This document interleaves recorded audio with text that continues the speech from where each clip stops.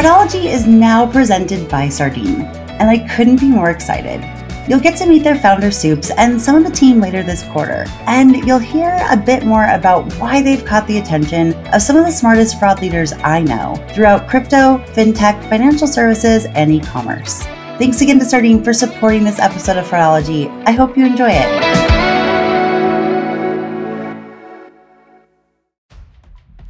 Welcome to this week's Thursday episode of the Fraudology podcast, where we dive into the science and study of online fraud from the perspective of an e-commerce fraud fighter. I'm Therese Hendrick.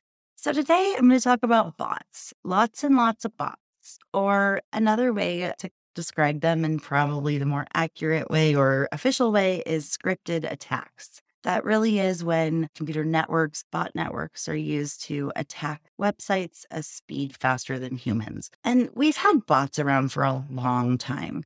Different types of bots here, there, also in droves, right? My good friend Diana Kozik at JD Sports joins me back in, I had to look this up, back in February for episode 72, where she talked about sneaker bots and how any company, whether it's event ticketing or sneakers, or any company that has a drop or limited supply of items and there's a high demand, we'll see these purchasing bots that have kind of been labeled sneaker bots. So if you are interested in learning more about specific purchase bots, I highly recommend that episode as well. But today I'm going to talk about the other types of bots that are really impacting the payment systems of e-commerce, of marketplace, of fintechs. So there's a couple different types of bots, right? And I'm talking about them because I'm not the most technical person, but I know that a lot of you listening aren't either. So the way I look at them is what they're doing. There may be another term for them that's more technical,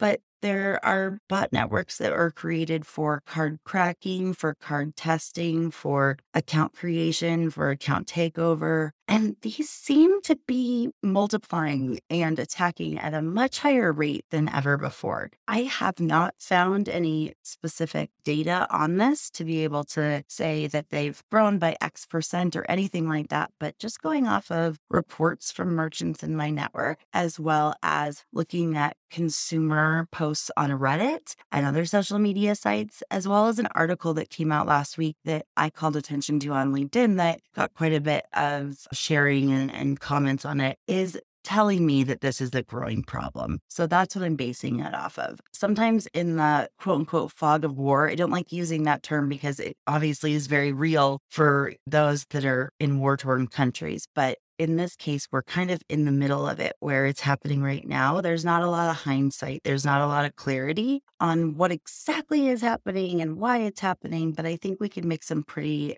educated guesses on that, and then talk about how they are targeting your company. And even if your InfoSec team is more responsible for scripted attacks than you are, because they are targeting your infrastructure, you may not know exactly what they look like, or you may not be used to seeing these, but now you're going to start to see purchases or account creation or other pieces made by bots. One of my theories on why this might be happening more now than what we've seen in the past is because a lot of fraud syndicates, or really crime syndicates that are benefiting and really financing all of their other crimes, whether it be terrorism or human trafficking or gang-related violence or others, we know that they're funding those crimes on card fraud and payment fraud and other manipulations of financial systems and other pieces. And so because of that, can assume that a lot of these bot networks are being run by those fraud syndicates. They allow them to basically throw a million different chances up against the wall. And even if a few of them come out, it's so low cost for them. It's not the same as having to pay humans to do it.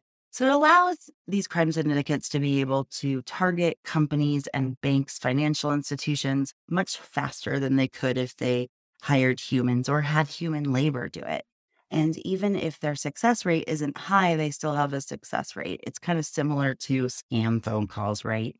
95% of people may hang up or laugh at them like I did the other day. And it was just like, ha ha ha, this is a scam. And then I hung up because, bless this guy's heart, I don't know if he knew it was a scam, the guy who called me, but it was definitely a scam. But anyway, they still do it because 5% of those work and it's cheap, especially if it's these robocalls, right? So bots are kind of similar to robocalls in the way that they're cheap and their success rate isn't high, but they still have a success rate. And one of my theories about why these financial or these crime syndicates have more resources to put into just the technical pieces of what is required to create botnets and scripted attacks on a massive level is because they've honestly received a lot of infusion of cash over the last few years. If you look at just how much money was made by criminals in COVID relief funds, primarily in the US and the UK, you can look at it as if it's fraud venture capital. So the US alone has estimated, and some of us in the fraud industry, at least on the expert level or thought leaders or whatever you want to call us, have said that, we believe that this is a pretty conservative number, including my guest from Tuesday, Frank McKenna. But it's still $400 billion should not be conservative, but that's what they're saying now. So if we just consider that maybe 10% of that was invested by crime syndicates or stored away because it was just so much, that's $40 billion, 10% of that.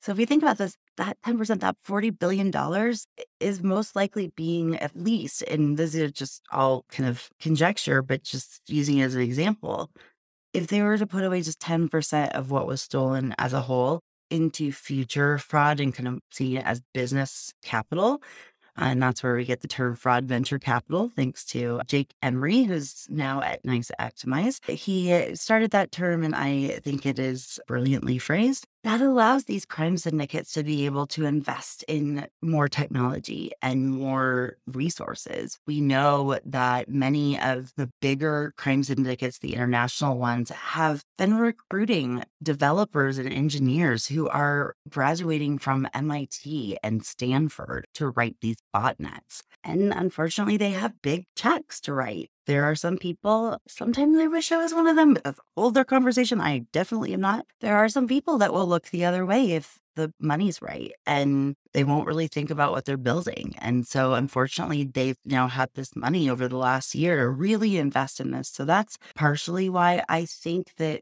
at least anecdotally, bot traffic is going up so much. But there's other reasons too. That's just the main one that I can think of right now, or that I should say the main one that I think has the most is the most probable, right? So maybe in a few years, somebody will do some research and realize that there are other reasons too. But that to me, it just seems like on the timing and everything else, that is my best guess. So let's move on to a specific example of bots that just occurred last week that I got quite a bit of traction or attention on from LinkedIn posts. And I think that it warrants sharing with my podcast audience as well. And it's from Ars Technica or Ars Technica. I honestly don't know how to say it. It's my husband's favorite publication. And actually, he saw this article and sent it to me. I joked that he knows my love language. It's sending fraud news to me.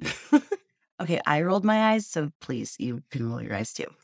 So here's the headline of this article. Debit card fraud leaves Ally Bank customers and small stores reeling. And then the title is, some are seeing charges on cards they've never activated or hardly used. So I'm not going to read the entire article, but I think because a lot of you are merchants, you will relate to a lot of this. The article starts out talking about a small business owner that set up his own website. It's just kind of a side hustle, creating family handbooks. It's something he did for his family, laying out their core values and a mission statement and even a constitution. And so he thought other families would want to put their beliefs into a real book and one that they could hold on to and that they could display. So he's had a little bit of success, and he's spoken with big groups about bulk orders. For the most part, business has been really quiet. He's just had a couple of orders here or there. He has a Shopify website transacting through Stripe. This is all in the article, so I'm not sharing anything that isn't already public. But on Friday, August 11th, so almost 2 weeks ago, a woman from California called him about a fraudulent charge. He checked his merchant account and he saw over 800 transactions for $1, 800 successful transactions. When he contacted Stripe,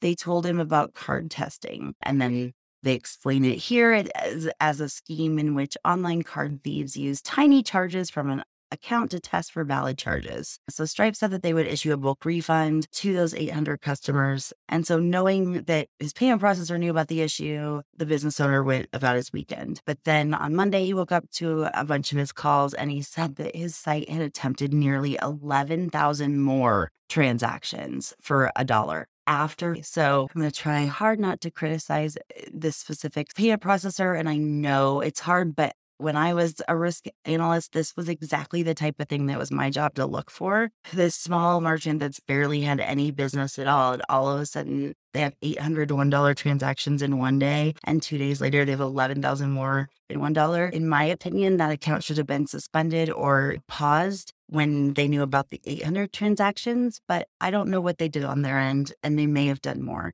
I'm just honestly reading this I'm talking about this based on this article, so they may not have known all that. But most of them were initiated by email addresses that were minutely different from each other. Many of them involved the same bank card, which is weird, right? So many of them have the same BIN, which isn't always super common. It can be if a big BIN list is sold in banks, but this seems a little bit more than that. Many of them involved Ally Bank cards. He'd only ever had 2 phone calls to the forwarded number listed in his online store, and now his phone wouldn't stop ringing. So it goes on to say how he felt really bad because he's a small business owner. He didn't want his name to be put through the mud, so to speak. And the article goes on to say that his business appears to be a victim in a chain of fraud that has affected thousands of debit card customers over the past week. This article was posted last Friday or Thursday? Friday, so in the last 2 weeks now. From everything I can tell on Reddit and other pieces, doesn't look like it's letting up. Many customers are tweeting or posting about it in the subreddit Ally Bank about charges on cards, some they've never activated or used. They've reported phone support wait times of up to an hour or more when they're trying to call their banks.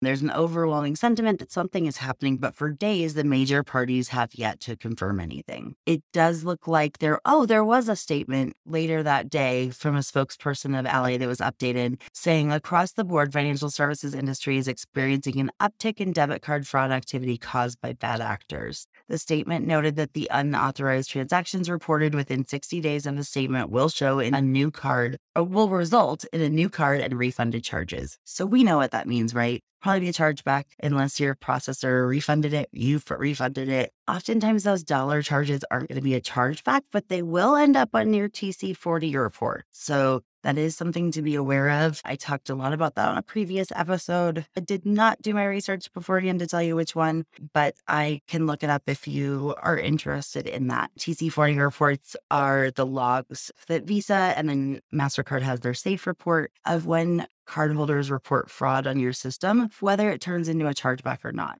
So oftentimes for transactions under $10 or $20, depending on the bank, those won't result in a chargeback.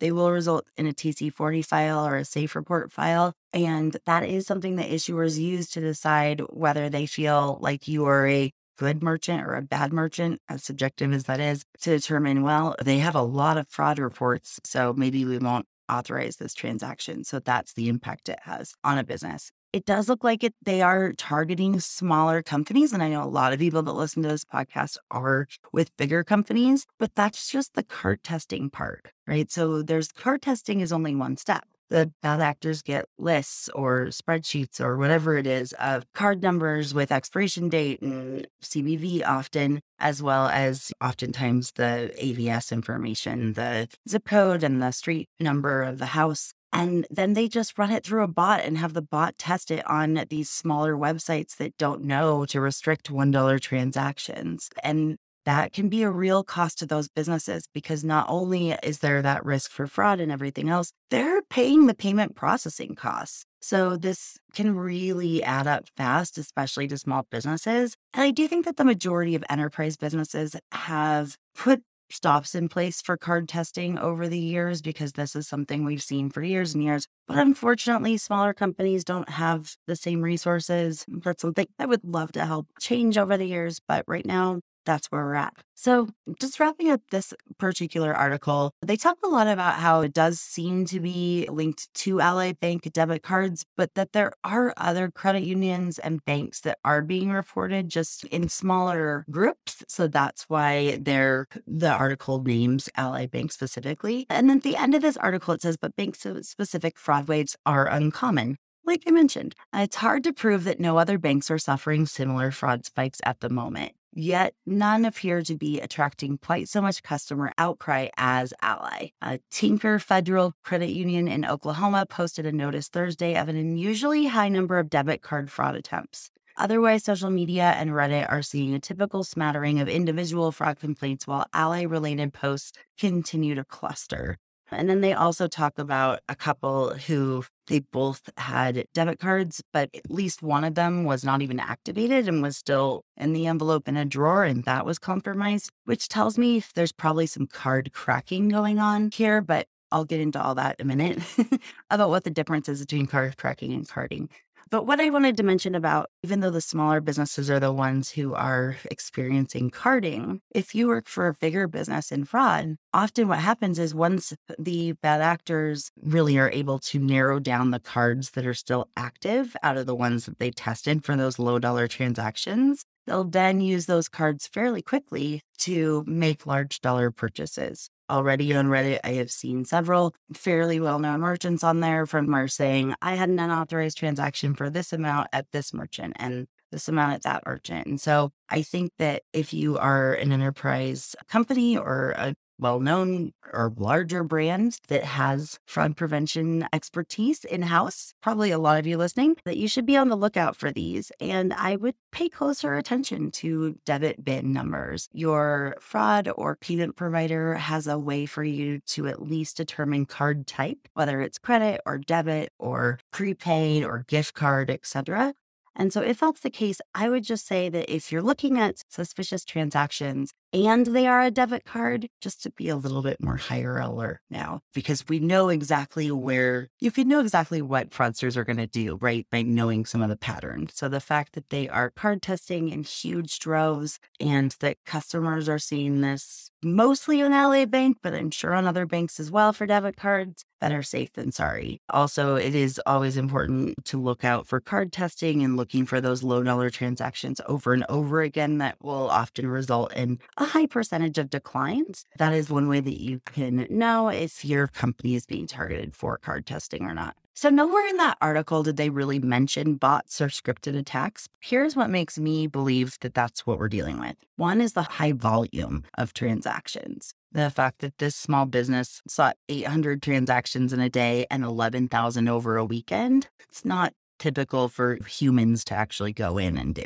They were also all $1. They weren't different amounts. Sometimes if it's a human farm or a solo actor or a small group, they'll try to, maybe they'll get a pair of socks and then they'll get a pair of the lower dollar items on e-commerce, but they'll be different amounts. This was all the same. Fraudology is now brought to you by Sardine. So what is Sardine? I mean, other than a small oily fish in the herring family, Sardine is a fraud tech platform that was ultimately built by fraud fighters for fellow fraud fighters with the features that they wanted in a fraud provider when they worked for companies within financial services, e-commerce, digital banking, and consumer lending. They're a team who geeks out on the same minute data that indicate a fraud pattern or anomaly as we do, and they run investigations every day. Sardine's product is even measured with the same KPIs as you probably are. More specifically, Sardine has combined more than 30 data providers into one tool for you, benchmarked for performance into a single dashboard and API that can be used for KYC, AML, and payment fraud detection. But crucially, they also allow Sardine customers to use their own data, to access their own data, as well as the results from all data providers they work with and the features Sardine has created as their customers, need to use them. There's no more mysterious black box that calculates the risk of new accounts, logins, or transactions and magically turns them into a score that was most likely based on attributes that look risky to other business models. For some clients, they use Sardines as their full stack for all account onboarding, transaction monitoring, case management, etc. Others use them as a sophisticated data provider. Basically, Sardine fits to you rather than vice versa. So if you want to see for yourself that the product you've always wanted finally exists, you can book a demo at www.sardine.ai or by clicking the link in the show notes for today's episode.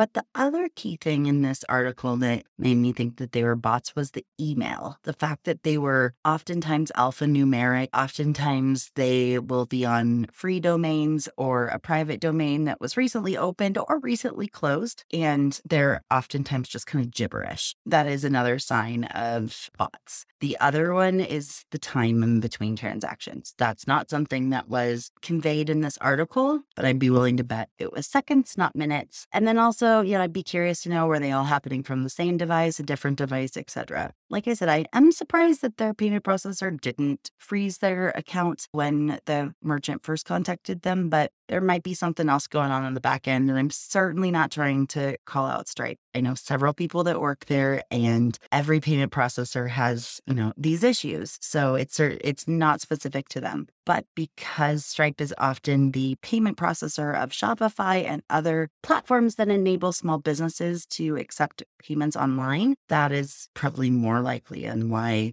this is happening there. But that's more for the card testing. I think the actual purchases with cards may not be on bots and will be higher dollar spread out over different merchants. So I think that just going through this, like I said, online fraud's never been more profitable, especially with digital payments exploding from 2020 to 2021, which they grew by 104% just in that year. And I think COVID had a lot to do with it. Add to the fact that the average consumer has 100 plus accounts online, many with stored payment methods and or stored value. It's a perfect opportunity for fraud to grow and flourish. So now I'm kind of just diving into bots, and this is what I wrote already. So I think I'm probably going back a little bit, but I did write down later on in my notes. I think the title of that episode where I talked about some of the reasons why fraud was growing so much was fraud is in a state of emergency. That was, I think, what the title was of the episode. I want to say it was in March or April. But so I've talked a lot about the steep increase in account takeovers via bots over the last few episodes.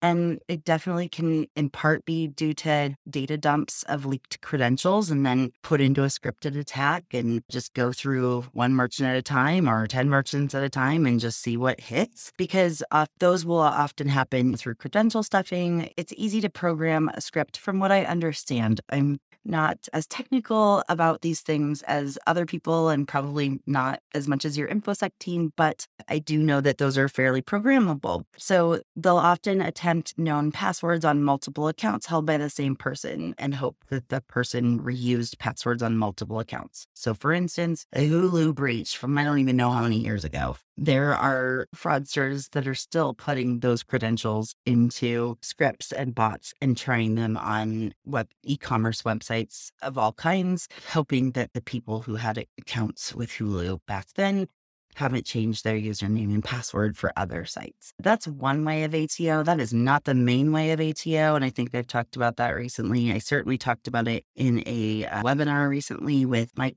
Cook at Socure for the Marketplace Risk Summit or the Marketplace Risk Association, I think. Not for the summit, but it was a webinar. But then you can also expect bots to just relentlessly hammer their way into accounts with thousands of attempts 24/7. And that is what we call brute force. The impact far beyond the direct dollar loss is also going to impact, as I flip my page here, an increase in customer support costs, customer churn, reduced brand reputation, risk of non-compliance with data privacy regulators. There was a case study in an episode several weeks ago where you can learn how other companies are quantifying these related costs to the business. So this was probably also back in April or May. I'm just referencing all kinds of past episodes. I apologize. I will try to put them all in the show notes though for you. So if you're trying to figure them out, if you look at details for the show, I always try to put links in there for the articles they talk about. So obviously that ARS Technica article will be in the show notes today, and I will try to reference back. But there was another episode that I did about account takeovers with some actual case studies from other merchants. I didn't share who the merchants were, but these were results of internal case studies they did that they shared with me. One of them that stands out the most is the fact that one very well-known marketplace looked at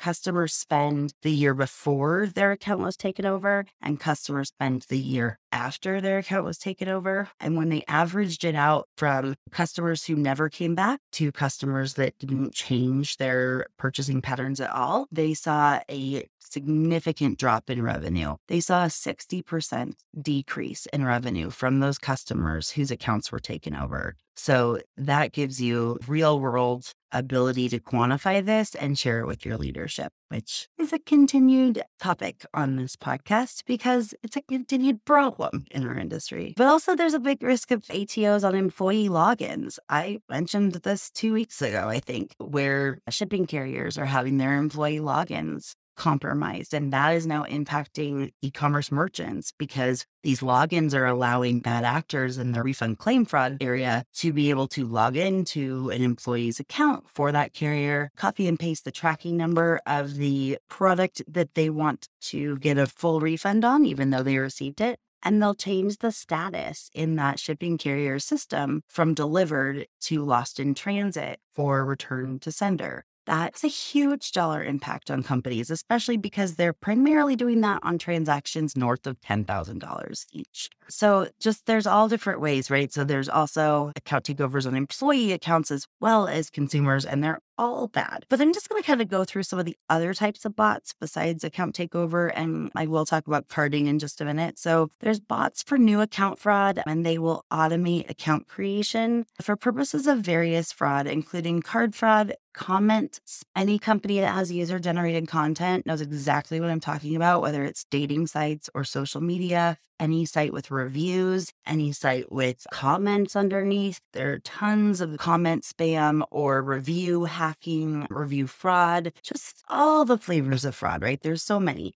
Whether it's for fake ads, promo code, or referral code fraud, right? If I give my referral code out to a bot system and they're able to set up 100 or thousands of accounts, all of a sudden I have all these referral credits. It happens all the time where they refer each other and then they bulk the credits together and then they sell it as one. So many different types of fraud that you can't even get into in one episode, as well as, money laundering, etc. So that's the reason for new fraud bots. And you'll see that at the time of creating an account on your site. There's card fraud bots, and they'll do one of three things really, but two things I wanted to focus on. One is card cracking. And this is based on the assumption that card numbers and names are readily available. Bad actors will use bots across various merchant websites to attempt different combinations of ABS, an expiration date, and CVV, and will determine the missing piece of data in seconds to use on another site for a high-dollar fraud transaction. This may look like card testing, but instead they're trying to figure out what expiration date and CVV will work when the issuing banks require those to work for authorization. Not all of them do. The other is carding, and that kind of talked about at the beginning of the episode with this article, but what I wrote down to kind of explain it was already have the credit card numbers with the corresponding cardholder information for CMP purchases. They'll run small transactions to verify the card is active and then resell or use the card for a higher price or transaction. Both card cracking and carding are easier than ever with tutorials available online and fraud as a service, which I have talked about a lot. If you feel like I haven't talked about that as much, let me know. Sometimes I feel like I've talked about things a lot and then people are like, actually, can you do a deep dive on refund claim fraud, or can you do a deep dive on fraud as a service so we can understand it better? So please just let me know, because sometimes I think I'm talking about something a lot, but maybe it's a little bit of it in different episodes. So if you ever want a deep dive on a specific topic, just let me know. Sometimes I struggle with what should I talk about for Thursday. So I'll let you feel free to help me out with that. There's also gift card fraud bots. And we kind of talked a little bit about this with Jared Price at Incom a couple of months ago, but I don't know if he went into this much detail, but there's gift card cracking or gift card enumeration, where you're basically guessing the gift card numbers and then checking the card balances to find cards with unused balances to steal. There's one example is the gift ghost bot. It's probably the most popular. Some of these you can actually rent, or you can ask others to use it for you with your data. That's part of the fraud as a service. You no longer have to know everything yourself as a bad actor. You just have to be able to find someone else who has that core skill. I'm not trying to be flippant about it. It's just, I don't know, sometimes I just kind of have to be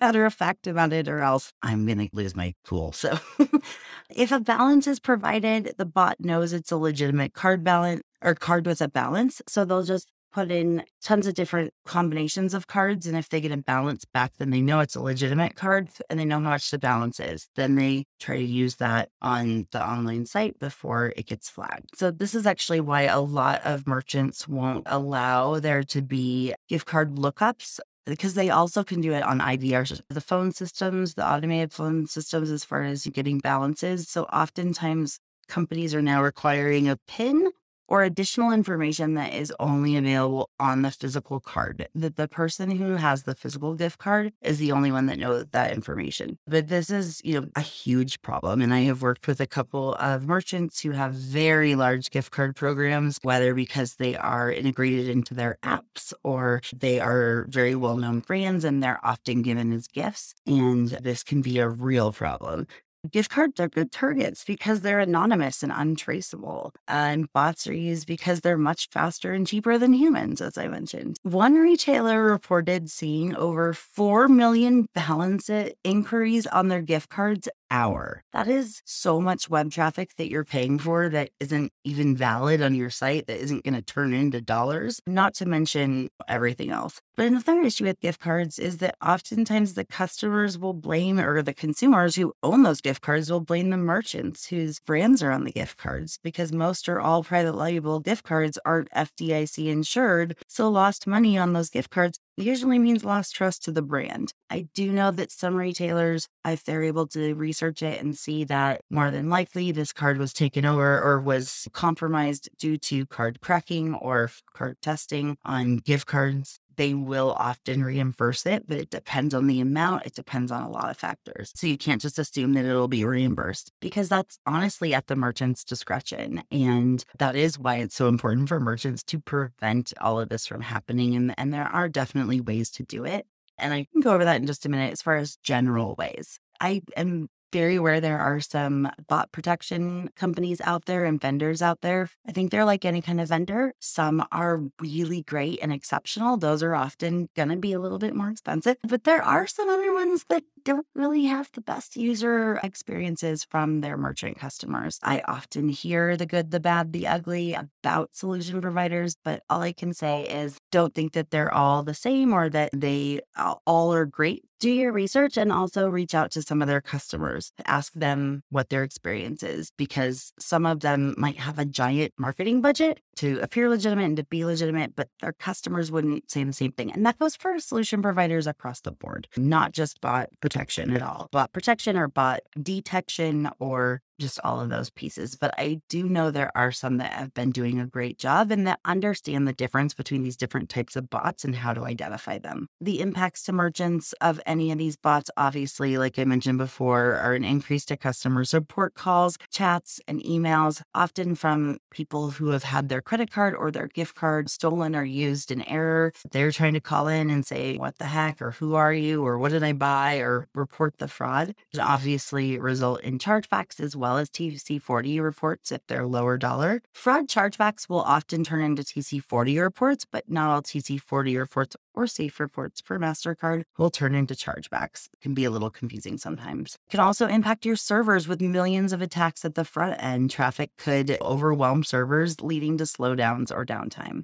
Fees to ping your gift card provider for balances and or your payment processor for card testing every time you run a payment through your payment processor for authorization, as well as when you settle the transaction, there's a fee. And even if you're getting declines on those authorizations, you're still having to pay that per authorization fee. And especially for these small businesses, that can add up real fast, but it adds up fast for big companies too. Loss of customer trust in future sales. We talked about that. Also shows the traffic data for reporting and security. It also skews your traffic reporting. Sorry, I couldn't read my own handwriting. It also skews your traffic data for reporting and security purposes. So, if your business is looking like, wow, we had 50 million people enter our website month, but only 3 million made purchases. Well, that could be because of a bot somewhere, and that's going to skew your reporting. So those were just some of the impacts. I'm sure you have others as well. This is something that I am seeing just in, like I said, anecdotally, but just hearing a lot more merchants and banks and fintechs and marketplaces saying, whoa, we are getting some serious bot attacks. And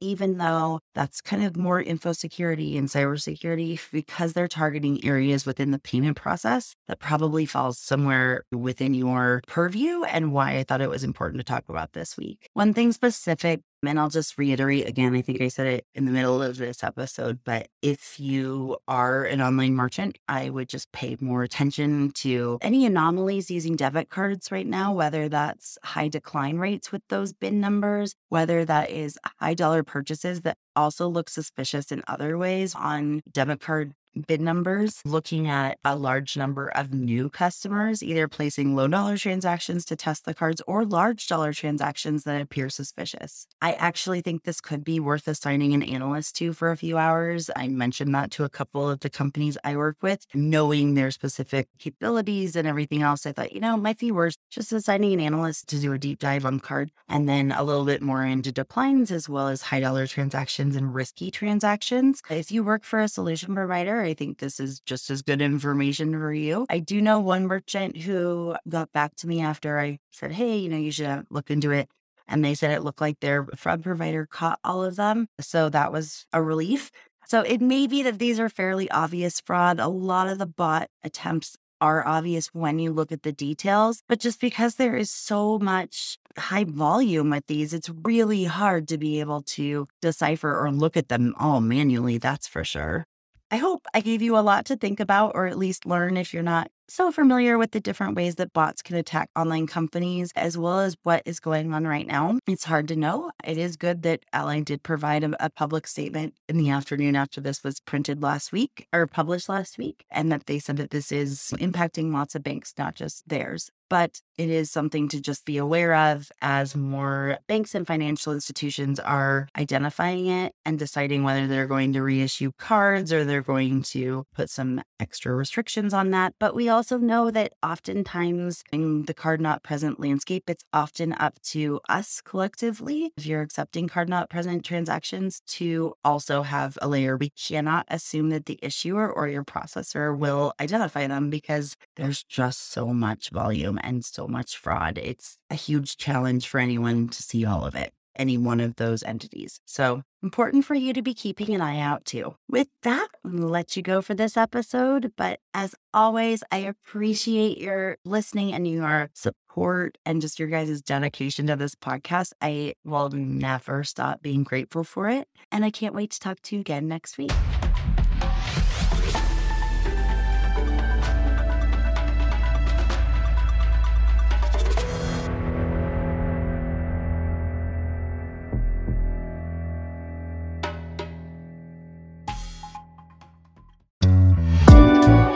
Thank you again to Sardine for sponsoring this episode of Fraudology and for supporting information sharing and collaboration across the FraudFighter ecosystem.